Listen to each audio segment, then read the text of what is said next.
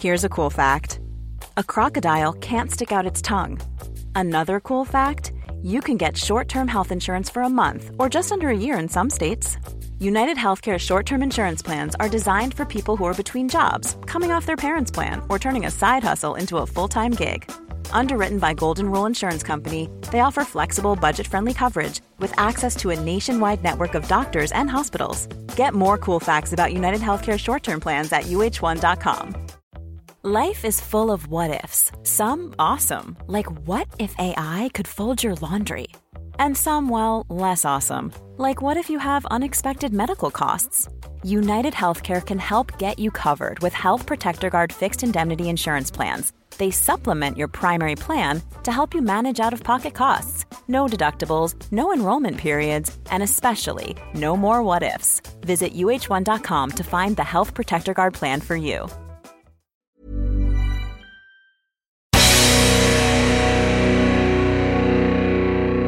Welcome, everyone, to the Cultaholic Classic Raw review. Whilst everybody else in Cultaholic are focusing intently on the crown jewel-based shenanigans across the water, we are here looking at the shenanigans of WWF's crown jewel across the water. You'll see what I mean in a minute. And who be we? We be the drivers of this Ica Pro-powered DeLorean. My name is Tom Campbell. I am joined, as always, by the bear in the big blue bar cage, the head penner Cultaholic.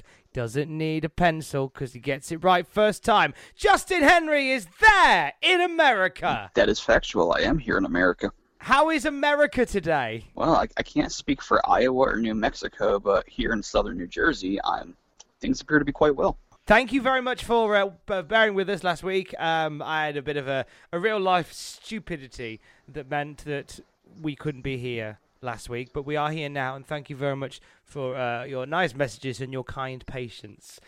We get straight on to what month, what day, what year are we in, Justin, for the Cultaholic Classic Raw review?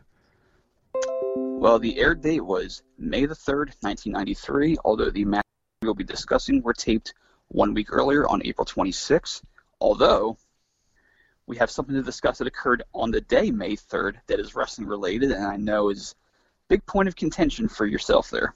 Oh, this is something that we have been building up to talking about for quite some time, and my opinion on it has bounced back and forth and back and forth. It is on this day in 1993 as Monday Night Raw was getting ready to be broadcast. Meanwhile, over the way in Japan, Hulk Hogan was about to compete for... Is it Wrestling Dontaku? Sound about right to you? Okay, anyway, it's the annual May 3rd show. And Hulk Hogan is there, and he has expressed an interest in facing the IWGP champion. At this point, he is the WWF champion, and during a press conference, he discusses his reign as WWF champion. 5 times World Wrestling Federation champion. This belt is just a toy. It's like a trinket on a Christmas tree, like an ornament.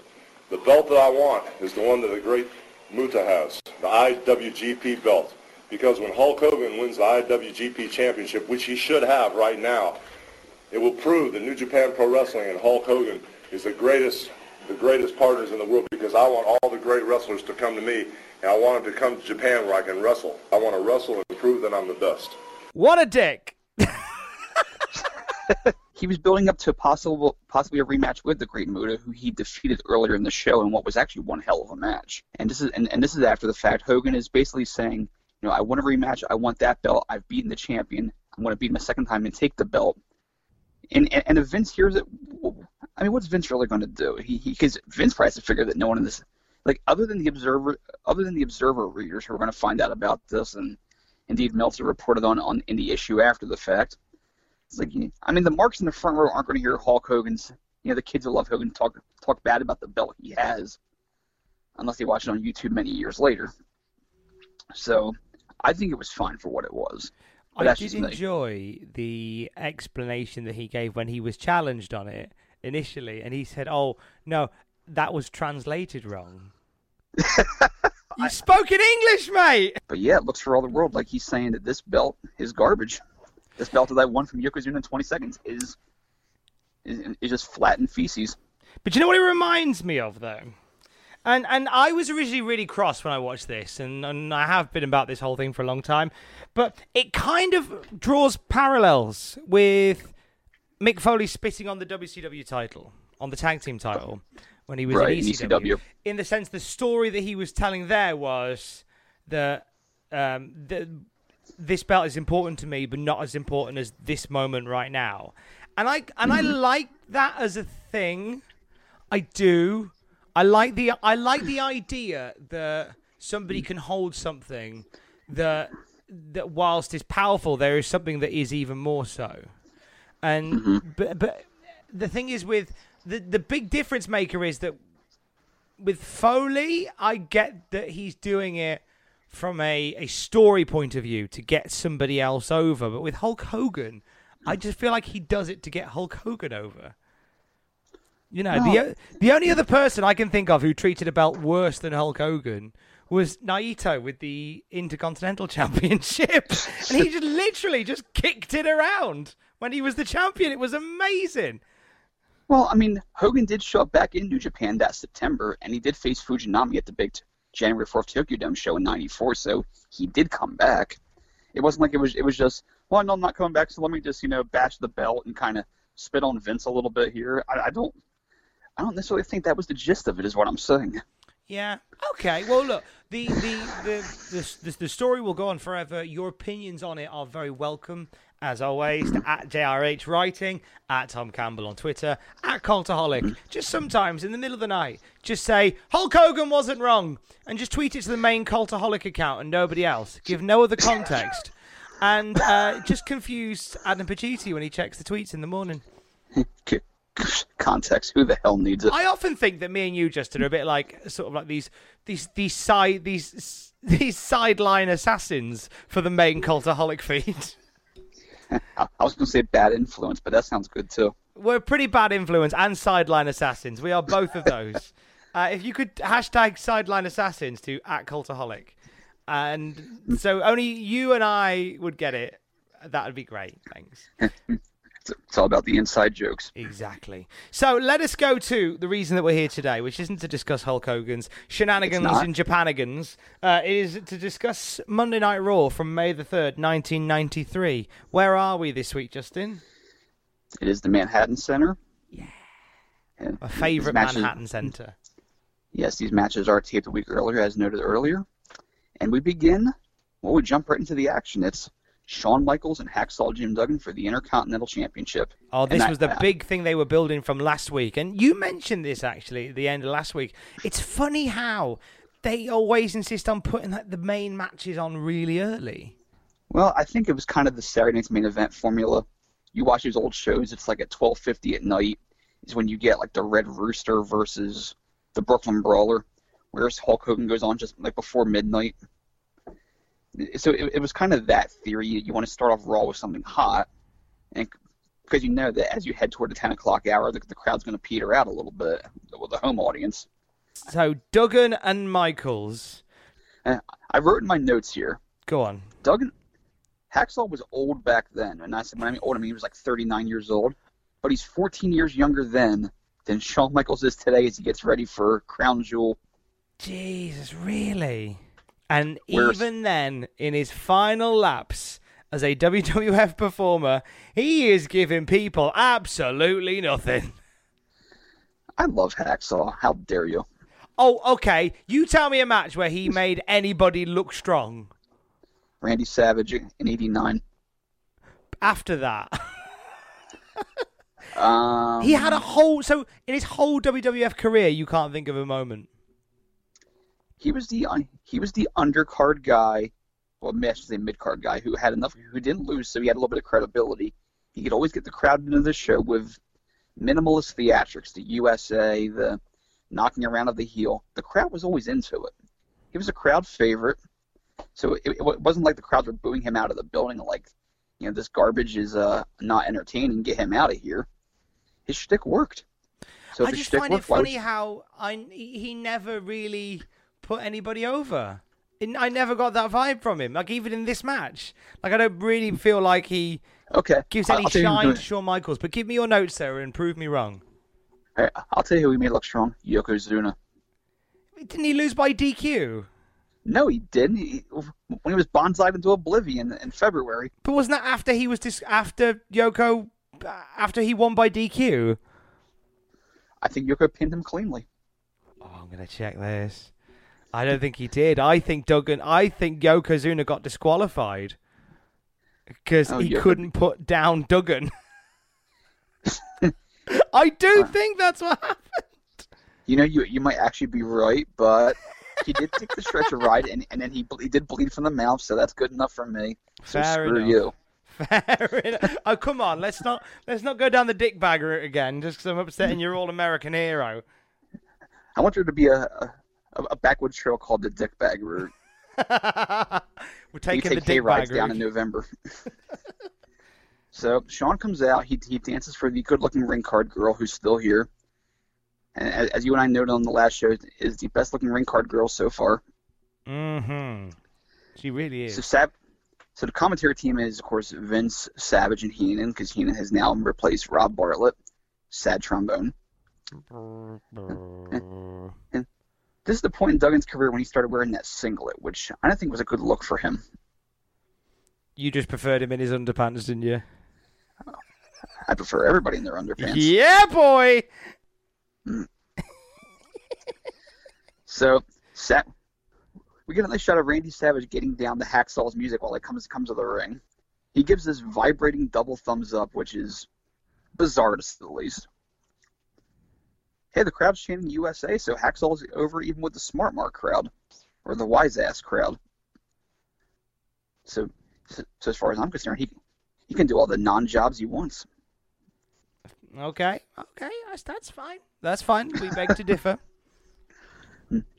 So Hacksaw does his bit before the match where he points a 2x4 like Shawn has over a gun, and Shawn makes a point to duck all the 2x4 gunshots. That was kind of funny. That was adorable. See, even Shawn's getting Duggan over in pantomime. So there's a lot of stalling early because it's a Hacksaw match. There's a lady in the front row in a patriotic T-shirt who is way into Hacksaw. I mean, like more than I am right now in the midst of this rant. So she was really up for the Duggan, wasn't she? Oh yeah, it's like she was Hacksaw's biggest fan. Now I have a point of contention here. He hits Shawn with a barrage of clotheslines, and I'm thinking, isn't that Hacksaw's finishing move? Ooh. I guess him putting the 3 fingers on the mat before running into a clothesline is anyway, adds more velocity to the actual clothesline itself, puts more oomph into it. It certainly does. That's the whole thing, is that it's a 3-point stance clothesline. So if Hogan did a leg drop without doing the big boot first, it would just be a regular leg drop, like a Sean Waltman running leg drops, for instance. Yeah, it would just be a standard common or garden leg drop, but because he has the big boot and the bounce off the ropes for extra speed, it becomes a Hulk Hogan atomic leg drop. It's like how Vanilla Ice showed how his riff was different from the under pressure riff. But then mine goes. Exactly. Well done, mate. I just had a thought. Yes.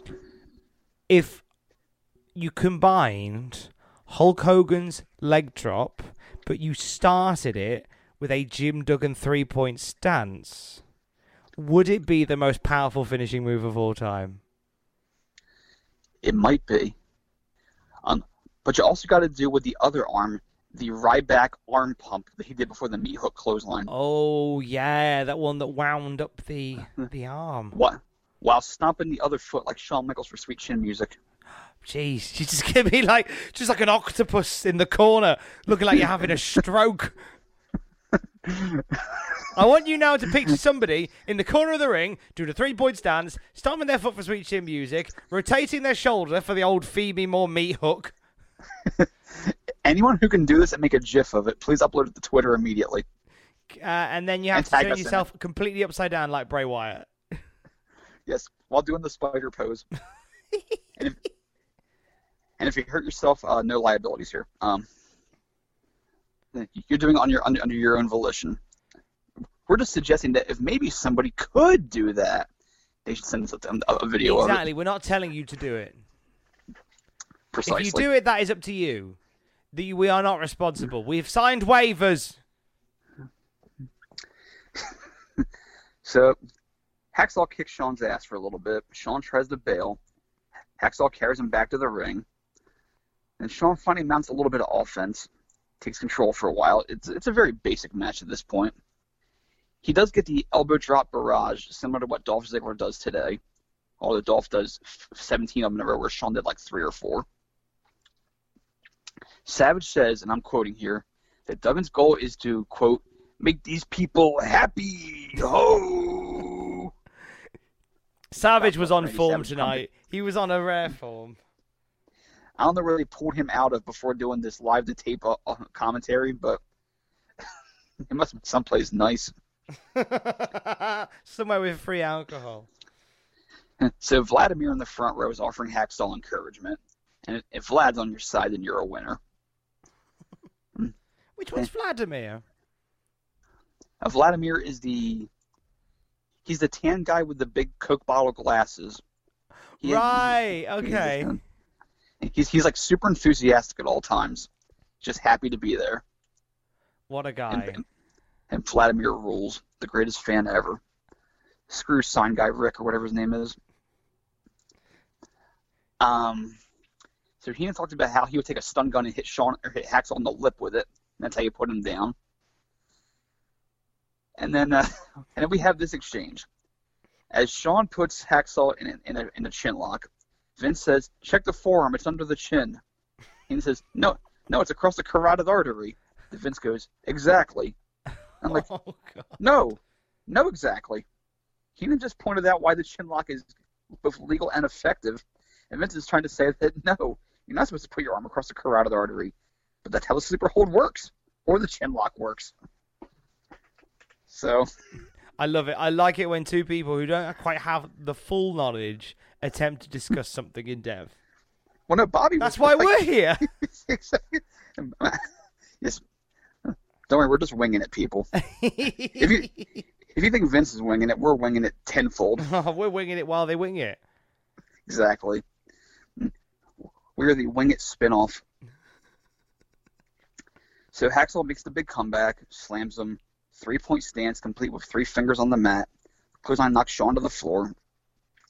Shawn tries to leave again, and then he gets into the face of our good friend Paul Sosnowski. And as soon as he turns around, Hacksaw clotheslines his ass right over the guardrail. Shawn, not Paul Sosnowski. Shawn cuts a nice flip over the railing, but Hacksaw wins by count out. So it's just, and I get now why. I think initially, when I first watched this, and I watched this not knowing where the story was going, my head was just, oh, here we go, same old Duggan, can't be bothered to lose to Shawn Michaels, so we're gonna get this hokey finish. But then it did go somewhere. It did. So after the match, it was a decent TV match. I thought it was Hacksaw and it was Shawn, and Hacksaw didn't do a whole lot, but what he did was effective, and Shawn bumped for him, so that's fine. So Hacksaw takes the microphone. He's upset because it's a count out. He can't win the Intercontinental title. So he goes on a rant, and he begins by saying, "I think that WWF does a lot of things right." I don't know why, but I thought that was a funny line. I love you, but like, oh no, where's this going? He says he's not leaving until he gets another piece of Shawn. So he starts throwing chairs in the ring. He's going to stage a sit-down strike. We come back from break, and Hacksaw is still in the midst of his... Well, he's not sitting anymore. Now he's just hitting the chairs with his 2x4, which admittedly does look like a lot of fun. That's what I would do. It's like he's a kid in a creche, just playing with whatever toys are in there. Yep, just batting stuff around. It's more entertaining than some of the matches we've seen over the last few months. To be fair, looking at the card that we got for the rest of the night, for some of these, I would have quite happily just watched Duggan versus Chair. And Would Duggan have laid down for the chair, you think? No, of course not. Don't be daft. Okay. Duggan would have just steamrolled the chair. He wouldn't even sell for the chair, I'd bet. He wouldn't sell for the chair. He wouldn't sell for So the we chair. have... He used to be a double glazing salesman, you know. Didn't sell anything then either. Hacksaw Jim Duggan's had a history of no selling. But that's part of why he's Hacksaw Jim Duggan. Yes, I know. So we have our King of the Ring report with Mean Gene Okerlund, your old friend. Oh, Mean Gene's back. I thought we might have lost him forever, but no, here he is. And we get a shoehorned ad for Ico Pro with Crush, which he gives a hearty endorsement to. I like it because it feels like Mean Gene's to go. Mean Gene crosses live to Crush, who's in the middle of a workout, and I feel like we're watching him until he looks straight to the camera and goes, "You gotta want it." Like, oh, thanks, Crush. In order to show that it was live, they should have Crush tear his bicep in the midst of his workout, just to demonstrate the perils of live television. It'd be like when they would start. You ever see the cartoon The Critic? Yes, I like The Critic. It would be like when coming attractions would start up, and Jay Sherman would go, "Tonight we're going to review blah blah blah blah blah blah blah," and they show a clip, and they come back to Jay Sherman. But first, it had that vibe to it. Yeah, I like that. King of the Ring matches. Here's Crush doing seated rows. But first, we have. I liked it. So, I liked it a lot. So we established the tournament. Bret Hart's already qualified because of his status as the ex-champion. Luger's now win after beating Bob Backlund on Superstars. Meanwhile, Mr. Perfect and Doink the Clown went to a draw in their qualifying match, so they will have a rematch. Meanwhile, Hulk Hogan's going to defend against Yokozuna. Of course, if this was truly live, Mean Gene would have commented on Hogan's comments earlier that day about the belt, but alas. Well, it must be live because at one point, Mean Gene hears word that Jim Duggan has left the ring and Jack Tunney is on the phone. And you're right. Gene Okerlund manages to do this by listening to an imaginary earpiece. Because Gene Okerlund just puts his finger in his ear and says, "Oh, I'm just getting word." There's no earpiece. It's just you putting your finger in your ear. At least. Maybe he has a magical earwig that talks to him. I think he must be like psychic. And if he is psychic, he should have just held his forehead like Charles Xavier and gone, "Wait, I'm getting something." That would have been better. The whole holding his ear. But there was no earpiece. He could have held an envelope to his head like Johnny Carson. Or just picked up a shoe, held the shoe to his ear. "What's that? I'm getting word. Jim Duggan has left the ring." Agent Mean Gene. That would have been brilliant. Although I have to add, when Hulk Hogan was talking about great Japanese wrestlers in his promo earlier that day, why didn't he mention Yokozuna? Oh, that would. Do you know what? I would have forgiven everything he'd said if he'd said some great Japanese wrestlers like Yokozuna, like proper kayfabe it. I'd have loved that. Like Kato of the Orient Express.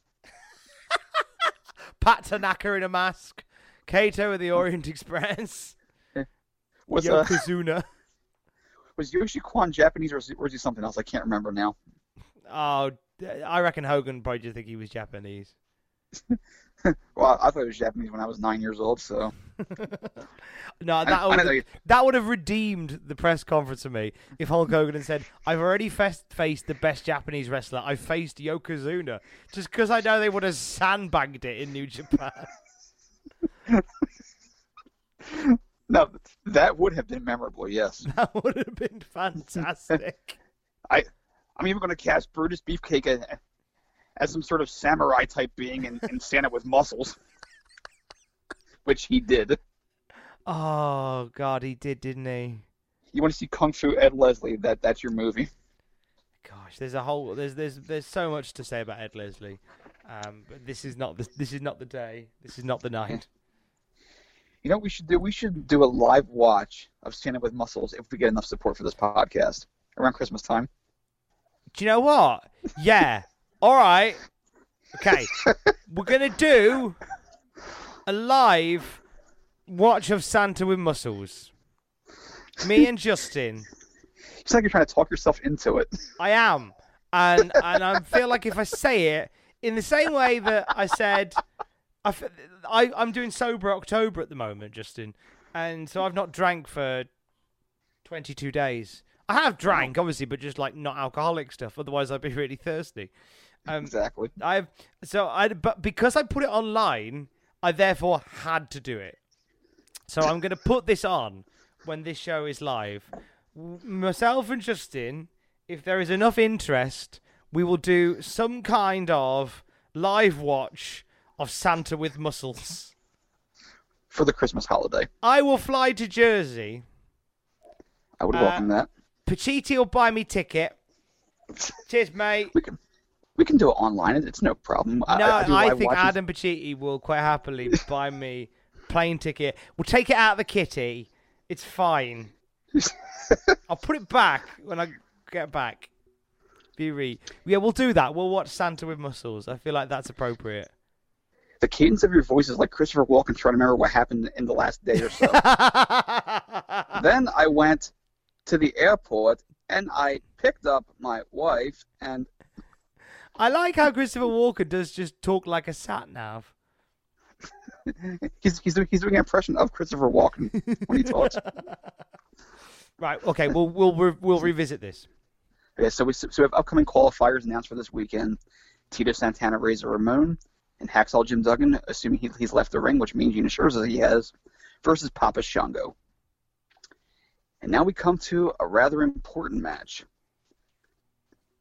On the surface, it is a squash match, but it's also the debut of someone who would have some very important moments and very big matches throughout the next however many years in professional wrestling. It is Doink the Clown versus, was he the Cannonball Kid or the Kamikaze Kid here? He was the Lightning Kid. He had the tights of the Lightning Kid, but he was not called the Lightning Kid. Oh, I've got Lightning Kid in my notes. Well, he did have tights that said L Kid on his buttocks, so... he was whatever. He was the Kamikaze Kid. The Kamikaze Kid. I assume L Kid is French for Le Kid. The Kid. Yes, Le Kid is French for the Kid. That is right. It is Sean Waltman. Many of us have those stubborn pounds that seem impossible to lose, no matter how good we eat or how hard we work out. My solution is PlushCare. PlushCare is a leading telehealth provider with doctors who are there for you day and night to partner with you in your weight loss journey. They can prescribe FDA-approved weight loss medications like Wegovy and Zepbound for those who qualify. Plus, they accept most insurance plans. To get started, visit plushcare.com/weightloss. That's plushcare.com/weightloss. Quality sleep is essential. That's why the Sleep Number Smart Bed is designed for your ever-evolving sleep needs. Need a bed that's firmer or softer on either side? Helps you sleep at a comfortable temperature? Sleep Number Smart Beds let you individualize your comfort, so you sleep better together. J.D. Power ranks Sleep Number number 1 in customer satisfaction with mattresses purchased in-store. And now, save 50% on the Sleep Number Limited Edition Smart Bed for a limited time. For J.D. Power 2023 award information, visit jdpower.com/awards. Only at a Sleep Number store or sleepnumber.com. Life is full of what-ifs. Some awesome, like what if AI could fold your laundry? And some, well, less awesome, like what if you have unexpected medical costs? United Healthcare can help get you covered with Health Protector Guard fixed indemnity insurance plans. They supplement your primary plan to help you manage out-of-pocket costs. No deductibles, no enrollment periods, and especially no more what-ifs. Visit uh1.com to find the Health Protector Guard plan for you. Who would gain notoriety and fame for doing a naughty, bluey, rude film with China in the early millennium. Well, there is that, but he was more known. Well, at this point in time, even at 20 years old, he'd established a very cultured wrestling background for himself.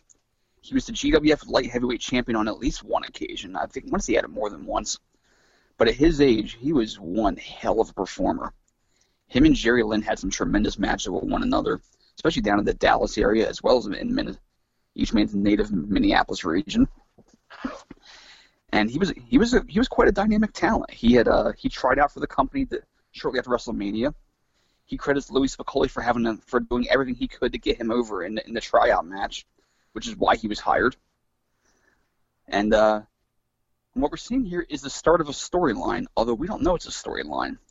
We think this is just if you've never seen the Lightning Kid before, this is just a skinny-legged, fresh-faced youngster who's here to put over Doink the Clown. And in fact, that is what he does. He puts over Doink with not a whole lot of offense. It's basically just any old squash, although if you watch GWF, you know who this man is that's doing the job. That's it. You just assume it's just a random common or garden Sure. job type affair. So Doink comes to the ring. He's got this fake tongue gag that he's doing, sticking out this prosthetic piece out of his mouth. He jumps in the ring. He attacks Kid right off the bat. And he gets this big belly-to-belly suplex. I mean, it was great execution on it. Doink applies an STF, which Kid sells very loudly, a very gravelly voice. I mean, Kid's acting like his legs being torn right off, at the ACL and the LCL. He was really good at selling. I thought he really went for it. Well, he's conveying that he's getting his ass kicked by this clown. Because we are to think that Kamikaze Kid, Cannonball Kid, Lightning Kid, Leg Kid, whatever he was, is just a common everyday jobber at this point. No reason to think he's going to win this match whatsoever. And Vince gives us this wonderful line, because they're trying to reinforce how evil Doink is, and he chooses to use Goofy's voice when he says this. I have no idea why, but he goes, basically, this clown is evil. Yeah, that was weird. I don't know why he went into sort of OTT. I don't know whether he was trying to be like an exaggerated announcer to make the point stand out. I don't know. He's crazy, I tells you, crazy. I like to think Bobby Heenan dropped an ice cube down the back of his shirt as he was talking. That's what happened, isn't it? That's what happened. That's the only logical explanation for what happened there. What's weird is when Vince McMahon does stuff like this, is that a lot of what we are seeing is Vince's vision. Pretty much everything we are seeing is Vince's vision. So you'd have thought that Vince would be the one that would be capable of telling us what the vision is.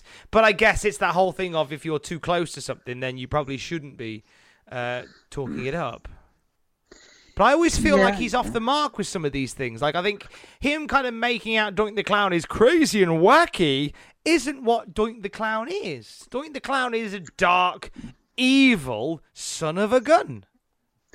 Well, Vince is selling to a very specific audience, people who are going to buy into the basic explanation for things. You're not trying to sell subtlety. They're trying to sell something that the guy in the cheap seats, the 85th row, is going to understand, Yeah, that's true. So it's kept very basic. It is what it is.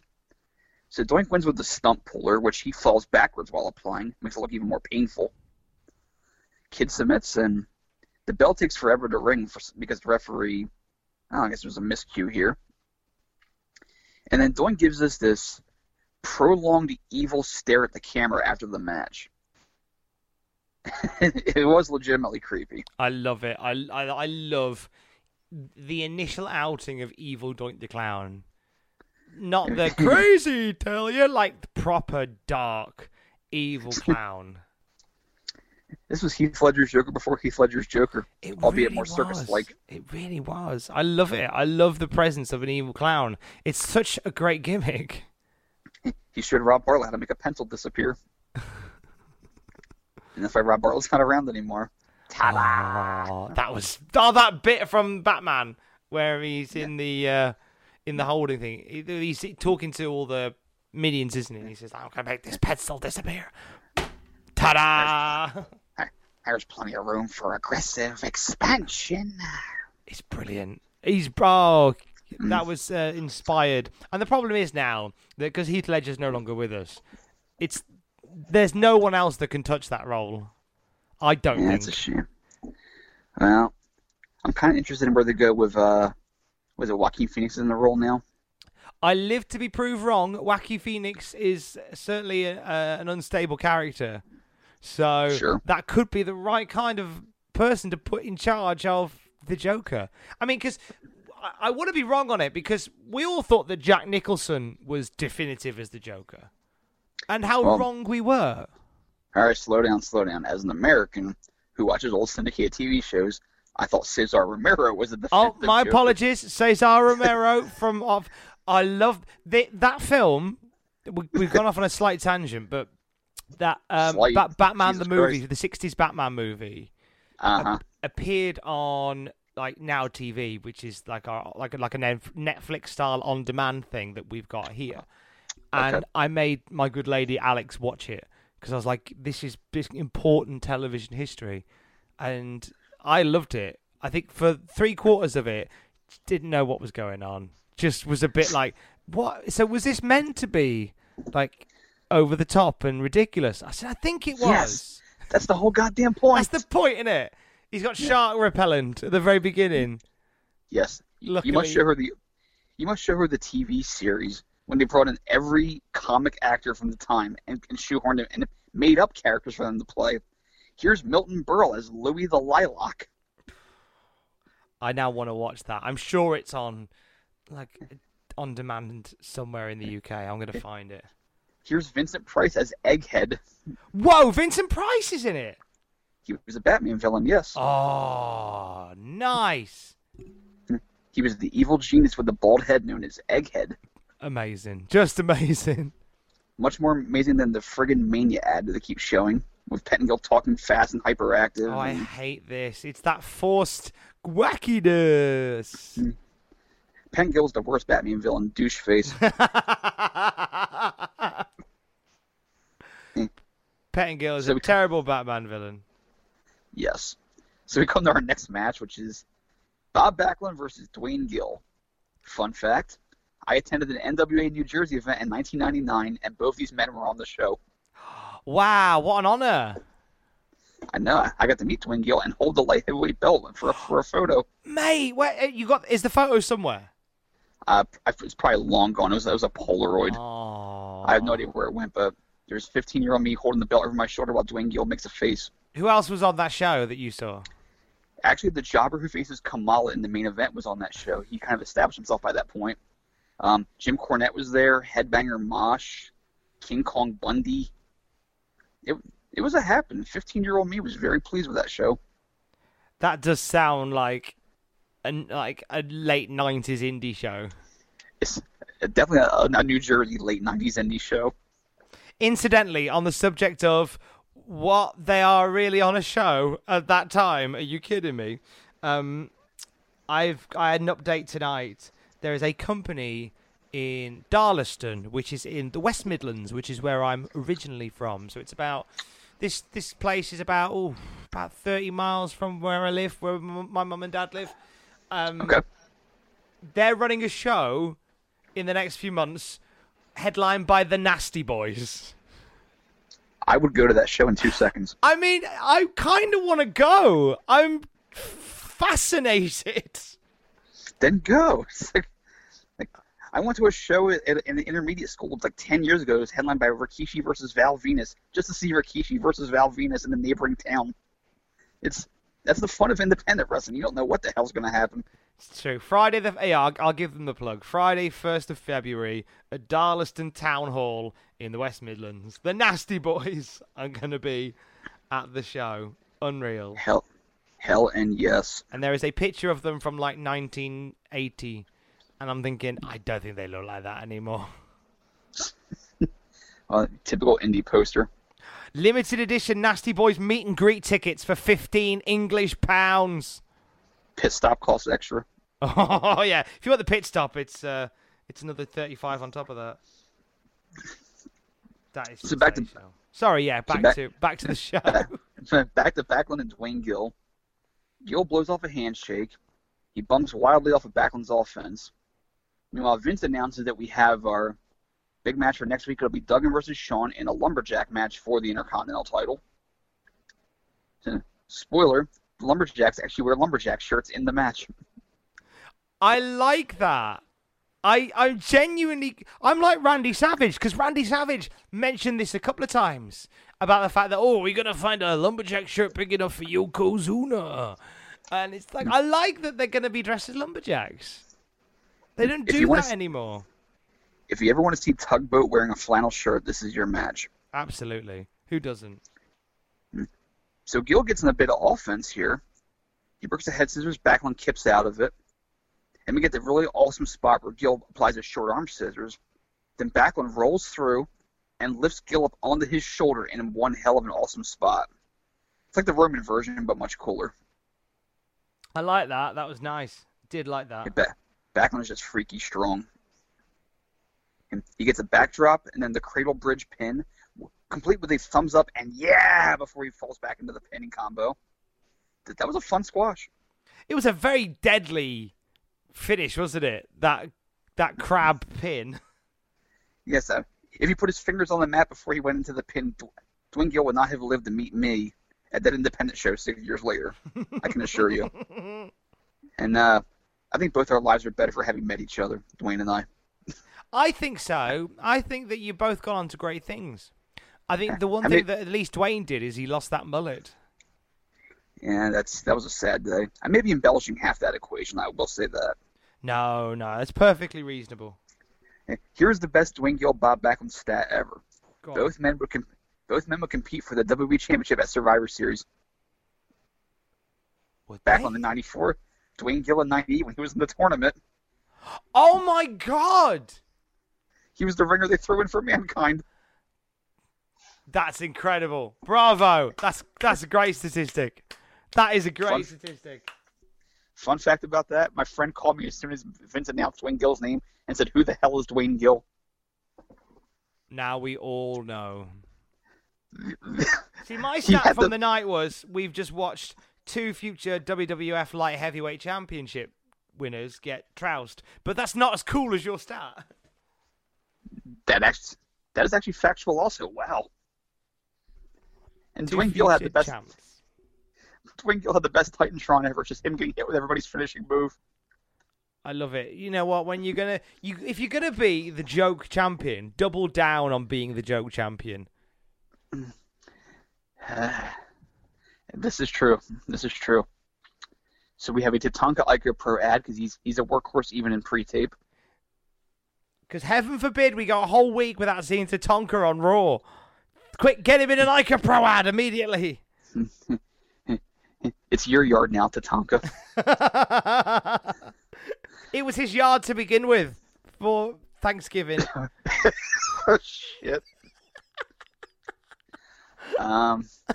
So, moving on. Hacksaw comes out for an interview because this is the Hacksaw show now.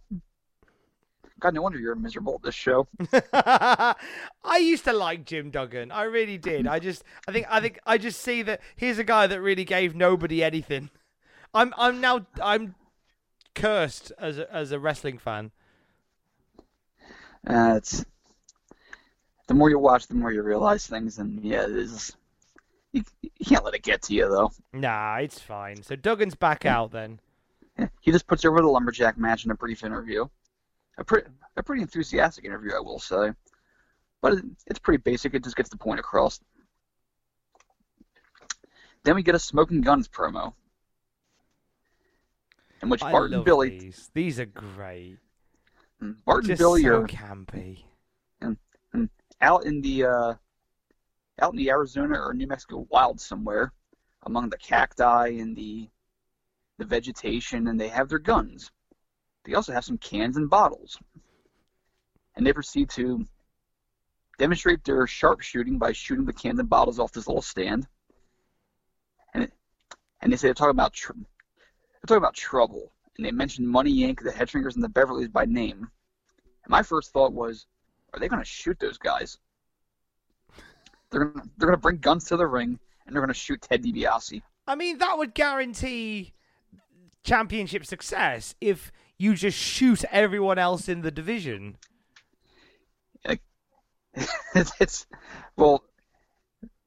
My umbrage with this is, if this had been anyone that wasn't in a cowboy gimmick, and they were holding a gun in the promo, and they were target shooting, I'm coming for you, IRS $1 million man, then shouldn't they call the police? Say, there's a maniac with a gun. He's shooting at cans of Pabst Blue Ribbon, and they're apparently he wants to he says he's coming for me. I don't like the sounds of this. And then we have no Brawl for All and no New Age Outlaws. What I like is the fact that they are showing, hey, how great we are with our guns. Look how cool we are with our guns. Get to the WWF. We're not going to use our guns. We're going to wrestle. Well, you can't use a gun in a match. Of course you can. That would have been revolutionary. If Bart and Billy had turned up, their first match was the Beverleys, and Bo Beverly gets in the ring, Billy Gunn dips into his holster, shoots him in the kneecaps. Done. That'd be kind of funny, actually. That'd be brilliant. And all the matches is the bell sounds, and they just shoot them in the kneecaps. They get Charlton Heston in for Survivor Series, and he'd do a bit with them. Well, he had Chuck Norris the following year. Well, there you go. Is he in the NRA or not? No, he doesn't need guns, does he? He just spits bullets. No, he once shot down a Soviet spy plane with a super soaker. That's it. So he's fine. He doesn't need guns. Ted DiBiase starts the NRA and has Bart and Billy in the stable. Yes. And they're literally in a stable because they're cowboys. The best Chuck Norris fact ever was he once threw a grenade and killed 150 people, and then the grenade exploded. My favorite is Chuck Norris has 2 speeds, fast and kill. If you can see Chuck Norris, he can see you. If you can't see Chuck Norris, you are seconds away from death. Oh, we're partying like it's 2004. Well, speaking of Chuck Norris, we go to another person who's quite famous in his day, and that is a special appearance from our old friend Captain Lou Albano. Oh, Lou Albano is in the house. What an introduction he gets. Like this legendary figure. He was the manager of champions. He was the guiding light. He was, more importantly, Super Mario. Yes, that is the most important thing. That is the only thing. And that was right around the time that the Mario Brothers movie came out, which had Bob Hoskins stealing his part. Oh, I know, right? What a shame. Wouldn't you wanted to see Captain Lou versus Dennis Hopper? I know I would have. So Captain Lou comes to the ring. He shakes hands with the 2 jobbers who were there for the next match, which is the Head Shrinkers versus Jim Bell and Jay Sledge. And I got to say, Jay Sledge is a fantastic name for any wrestler of any level. So Lou and Alpha have a history because Lou managed Alpha to the tag team titles. And in fact, Samu, when he was about 19 or 20 years old, was the 3rd Wild Samoan. There's a lot of lost Samoans, isn't there? Lost in time, like Manu. Manu, Tama of the Islanders, who was one hell of a performer, very underrated. The Anoa'i are our big wrestling family trait. Let's put it that way. Vince finds a way to plug Lou's current health, or note Lou's current good health by plugging IcoPro, which because Vince is the consummate showman. And Lou puts a big smile on my face by calling the Head Shrinkers the Headhunters. Oh, God. Again, this comes back to what I said earlier. Like, why would you... Like, you're the guy that writes the program.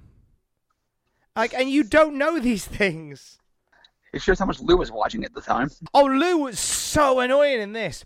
Because when the Head Shrinkers come out, they're obviously looking to Lou Albano. Like, they're showboating towards him as if to go, hey, we're here, respect to you. Lou Albano is just dicking about with Bobby Heenan, not making any eye contact with the Head Shrinkers. I feel like this whole bit was meant to be building Albano to join the Head Shrinkers, but Albano couldn't give a stuff.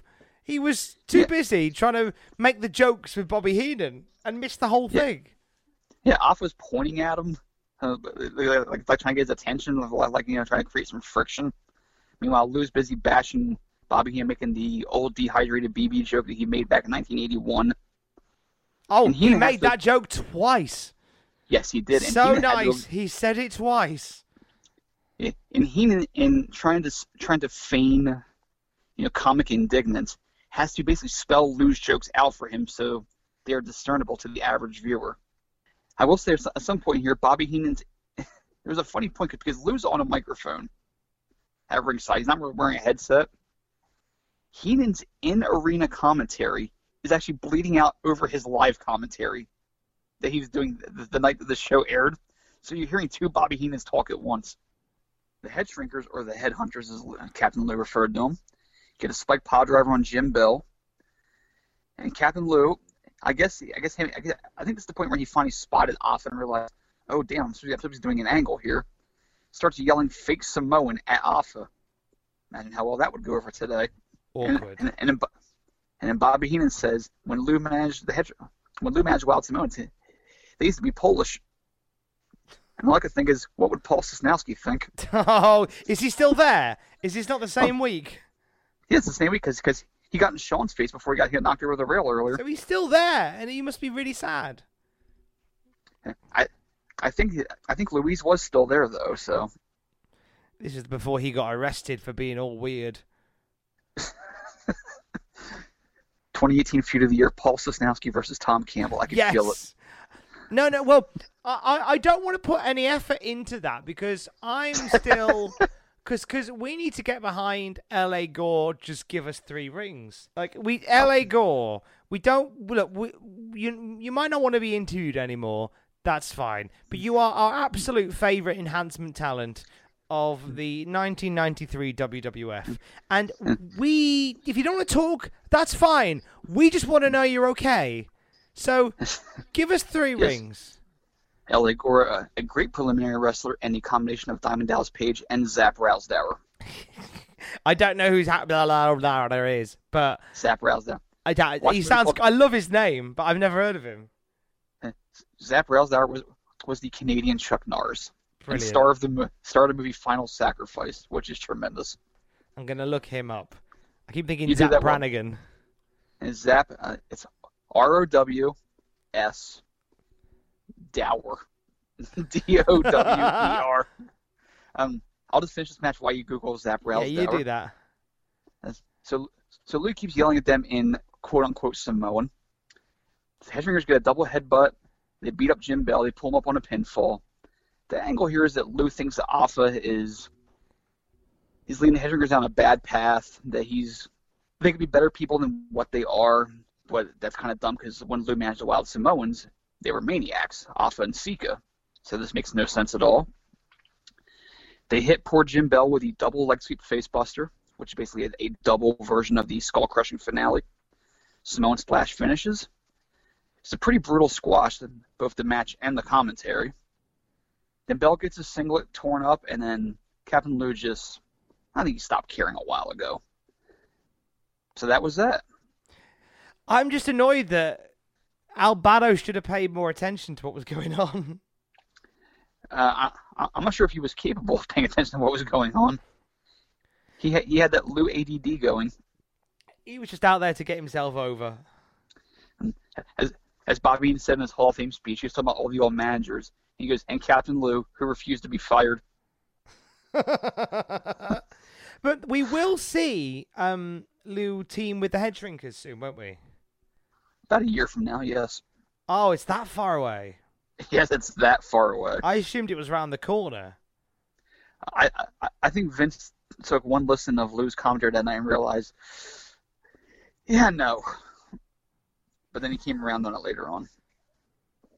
Incidentally, I have found a picture of Zap. And what do you think of Zap Rousdower? He looks like a British actor by the name of Steve Pemberton. Is that a good thing or a bad thing? I'm going to send you a picture of Steve Pemberton now, and I'd like you to imagine Steve Pemberton with like much more hair and a mustache, and I kind of see it. You can kind of see it. A little bit. Because I'm sure Steve Pemberton is dressed like that, like Zap. The Rock could always use more Zap in it. Oh yeah, I like him. I'm going to find out more about him. Big fan of that work. So we get an ad for Smack'em Whack'em, which was one of the premier WWE Coliseum videos of its day, despite the goofy name, or perhaps because of the goofy name. This was quite an important Coliseum video.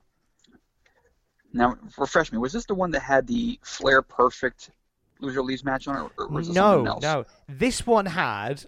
Not only did it have a lot of random pointless matches, but it did have Bret Hart versus Shawn Michaels in a ladder match.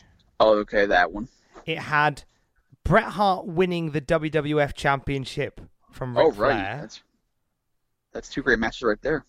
And it had Bret Hart defending his WWF Championship against Kamala. Okay, so that's 3 4-star matches right there.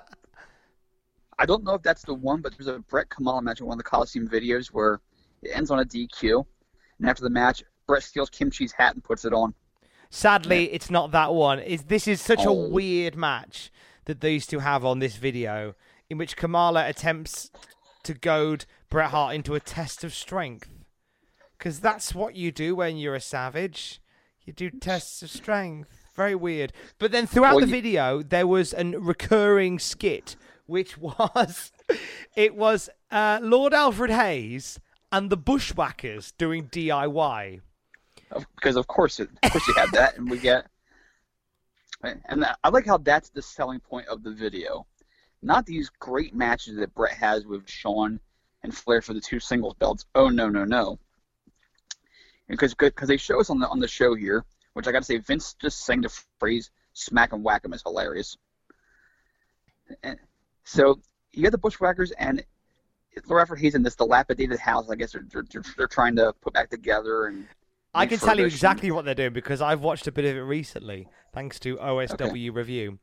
I can tell you that in this video, the Bushwhackers and Lord Alfred Hayes are building, and I quote, a whacking room. I do not want to know what goes on in Luke and Bush's whacking room. Oh, you already know. I know, and I hate that I know. Now, do you think, and I'm just going to freestyle here for a second, do you think that because only one arm is free, they still use that arm to do the Bushwhacker bounce? Oh, God.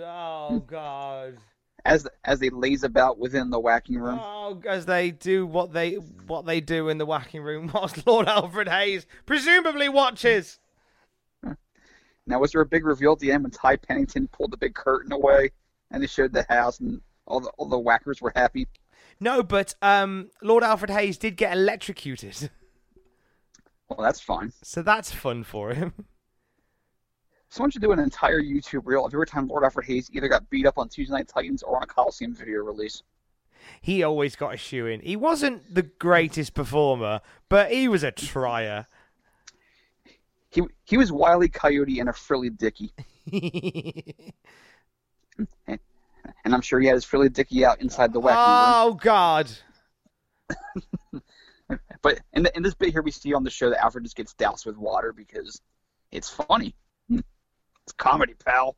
Oh, God. It is, isn't it? So we come to our last match, which is technically the main event. And I will declare it as such.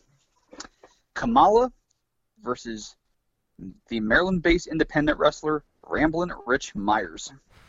Who, as I mentioned earlier, was one of the guys I saw on that show in 1999. And was actually a pretty good performer. Seen him on some indies, solid hand. He was a Larry Sharp trainee. At this point, Vince announces that Mr. Perfect is going to be one of the Lumberjacks next week. And Bobby Heenan he's beside himself.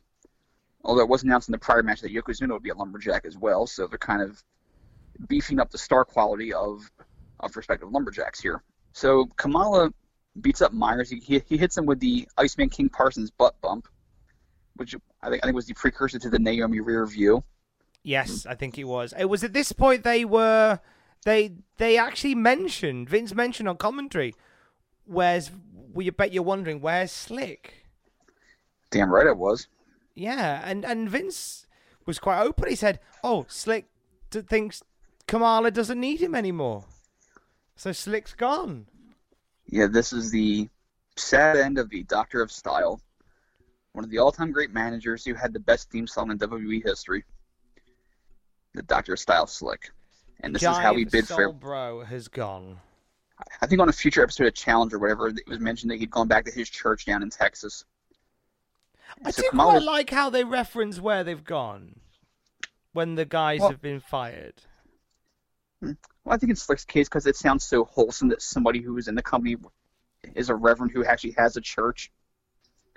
It sounds like well, somebody who worked here for many years is a reverend, and he has his own church down in Texas, and it sounds innocent. I mean, not to say that there's anything negative they were covering something up about in regards to Slick, but it's one of the things that just sounds really nice to say, you know?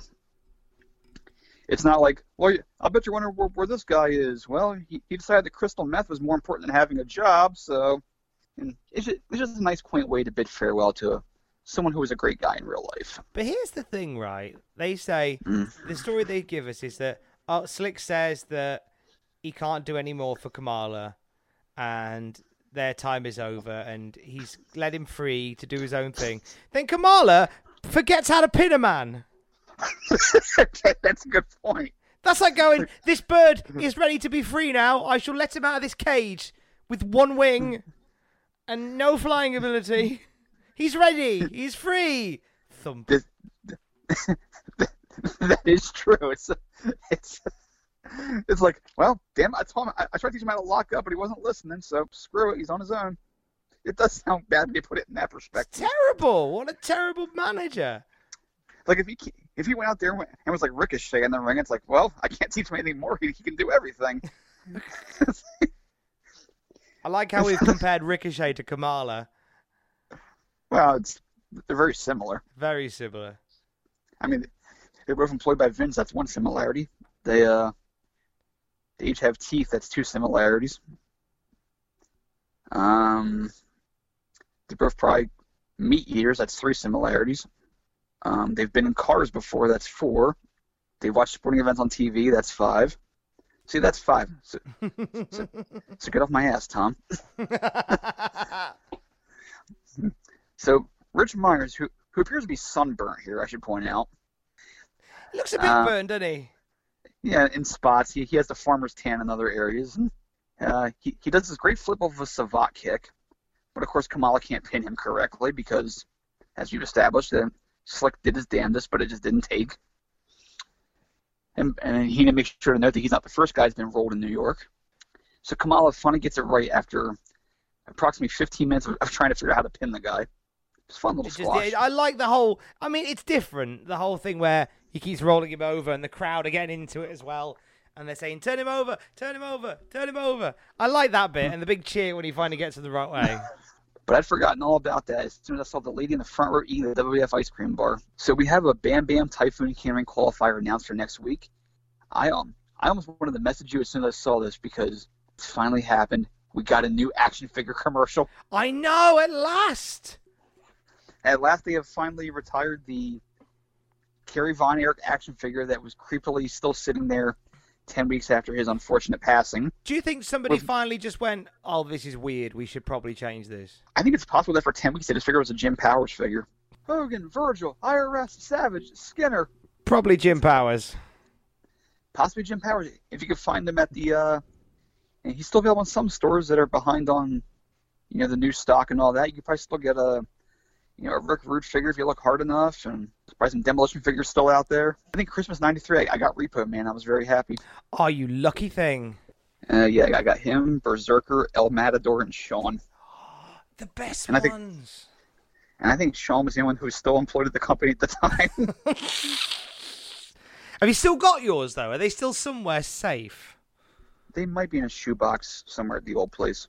So we wrap up with Bobby Heenan interviewing Shawn, who is upset about the Intercontinental rematch.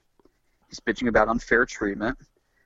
He complains that the Hacksaw called Jack Tunney when he doesn't even have Jack Tunney's phone number, but he indicates he has a secret plan, which he whispers into Bobby Heenan's ear. And that's how we go off the air. I like that. That's a nice little finish. It's a nice little bookend, the Duggan Michaels thing. Build the next week's show, which has the Bigelow versus Typhoon King of the Ring qualifier. And, of course, Shawn versus Hacksaw, lumberjack match for the Intercontinental belt. And we know that two lumberjacks include Yokozuna, who hates Duggan, and Mr. Perfect, who hates Shawn. I'm quite excited for the next week's show. That feels, in the grand scheme of things, compared to what we've had before, pretty stacked. As I read the card for next week's show, I got to say it is a pretty event all around, with some very familiar faces in preliminary roles and some big stars as well. Well, we shall look into that next week. I will say, if Hacksaw does win the Intercontinental belt, I'll bet he wouldn't go to New Japan and call it a trinket. Good shout. And on that bombshell, at JRH Writing, he is on Twitter. At Tom Campbell, that is me on the Twitter. Cultaholic Classic Raw Review is back next week. Do join us. Love you. Bye. Ever catch yourself eating the same flavorless dinner 3 days in a row? Dreaming of something better? Well, HelloFresh is your guilt-free dream come true, baby. It's me, Keke Palmer. Let's wake up those taste buds with hot, juicy pecan-crusted chicken or garlic butter shrimp scampi. Hello Fresh. Stop dreaming of all the delicious possibilities and dig in at HelloFresh.com. Let's get this dinner party started. Hi, I'm Daniel, founder of Pretty Litter. Did you know cats tend to hide symptoms of sickness and pain? I learned this the hard way after losing my cat, Gingy. So I created Pretty Litter, a health monitoring litter that helps detect early signs of illness by changing colors, saving you money and potentially your cat's life. Pretty Litter is veterinarian developed, and it's the easiest way to keep tabs on your fur baby's health right at home. Go to prettylitter.com and use code ACAST for 20% off your first order and a free cat toy. Terms and conditions apply. See site for details. For all the wrestling headlines in just 10 minutes, search Cultaholic Wrestling News on Apple, Spotify, or wherever you get your podcasts from.